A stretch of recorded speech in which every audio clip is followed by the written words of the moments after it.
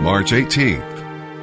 And now, as we turn our attention to the reading of the New Testament, our text today will come from the book of Luke, chapter 3, verses 1 through 22. We'll be reading about prophecy.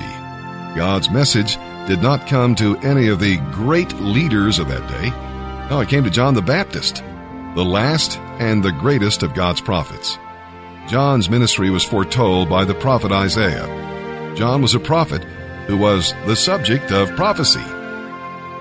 We'll also read about ministry. John was privileged to prepare the nation for the Messiah and then present him to them. John preached against sin and told the people to repent. He gave specific instructions to his converts on how to put their faith into practice. He was inspecting fruit, getting to the root of sin, and warning about wrath to come. Would you accept that kind of ministry? We'll be reading about mystery. The Son of God is baptized. The Spirit lights upon him like a dove, and the Father speaks his approval from heaven. Never forget that all of the Holy Trinity is involved in your salvation. And we'll read about history. The genealogy is that of Mary, whose father was Eli. Joseph was not the biological father of Jesus, though that was what the people assumed. The genealogy of Joseph is found in Matthew chapter 1 in the New Testament. It was unusual to pay attention to the genealogy of a woman, which shows Dr. Luke's concern for neglected people. Gentile history and Jewish history are in the hands of Almighty God, fulfilling His purposes. And now let's begin our reading today, here in the New Testament. March 18th, the book of Luke, chapter 3, verses 1 through 22. It was now the 15th year of the reign of Tiberius, the Roman emperor. Pilate was governor over Judea. Herod Antipas was ruler over Galilee. His brother Philip was ruler over Iturea and Trachonitis. Lysanias was ruler over Abilene.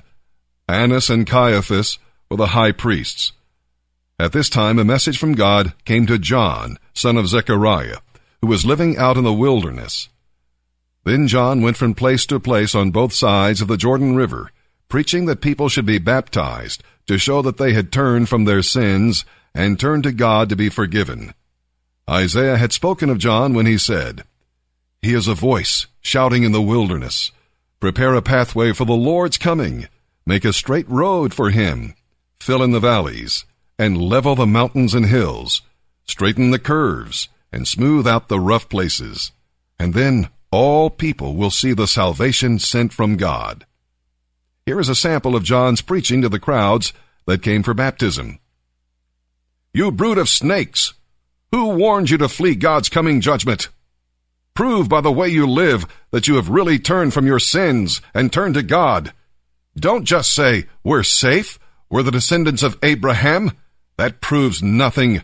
God can change these stones here into children of Abraham. Even now, the axe of God's judgment is poised, ready to sever your roots. Yes, every tree that does not produce good fruit will be chopped down and thrown into the fire." The crowd asked, "What should we do?" John replied, "If you have 2 coats, give one to the poor. If you have food, share it with those who are hungry." Even corrupt tax collectors came to be baptized and asked, "Teacher, what should we do?" "Show your honesty," he replied. "Make sure you collect no more taxes than the Roman government requires you to." "What should we do?" asked some soldiers. John replied, "Don't extort money, and don't accuse people of things you know they didn't do, and be content with your pay." Everyone was expecting the Messiah to come soon, and they were eager to know whether John might be the Messiah. John answered their questions by saying, "I baptize with water, but someone is coming soon who is greater than I am, so much greater that I am not even worthy to be his slave. He will baptize you with the Holy Spirit and with fire. He is ready to separate the chaff from the grain with his winnowing fork. Then he will clean up the threshing area, storing the grain in his barn, but burning the chaff with never-ending fire." John used many such warnings as he announced the good news to the people.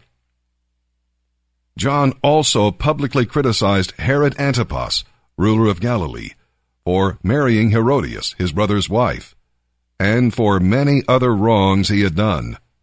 So Herod put John in prison, adding this sin to his many others. One day, when the crowds were being baptized, Jesus himself was baptized. As he was praying, the heavens opened, and the Holy Spirit descended on him in the form of a dove, and a voice from heaven said, "You are my beloved Son, and I am fully pleased with you." Psalm 61, verses 1 through 8.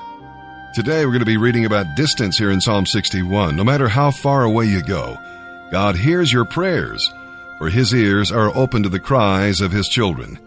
David was far from the house of God, yet the Lord heard his prayer and answered. We'll read about depth.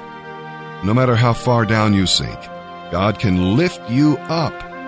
When life overwhelms you, take time to pray. Let God lift you up and put you on the rock that will never sink. We'll read about danger. Prayer brings you into the Holy of Holies, under the shadow of his wings, where God's glory dwells. God preserves and protects his own until that hour when he calls them to himself. And we'll be reading about delight. Do you find delight in prayer? Or is prayer only an emergency exercise to get you out of trouble? David ended the psalm with an expression of praise and an affirmation of obedience. Prayer changes things, but prayer also changes people, starting with the one who does the praying. Psalm chapter 61, verses 1 through 8. For the choir director, a psalm of David, to be accompanied by stringed instruments. O God, listen to my cry. Hear my prayer. From the ends of the earth, I will cry to you for help. For my heart is overwhelmed. Lead me to the towering rock of safety. For you are my safe refuge, a fortress where my enemies cannot reach me. Let me live forever in your sanctuary, safe beneath the shelter of your wings.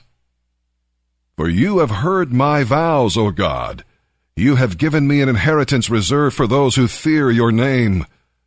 Add many years to the life of the king. May his years span the generations. May he reign under God's protection forever. Appoint your unfailing love and faithfulness to watch over him. Then I will always sing praises to your name as I fulfill my vows day after day. Proverbs chapter 11, verses 16 and 17. Beautiful women obtain wealth, and violent men get rich. Your own soul is nourished when you are kind, but you destroy yourself when you are cruel.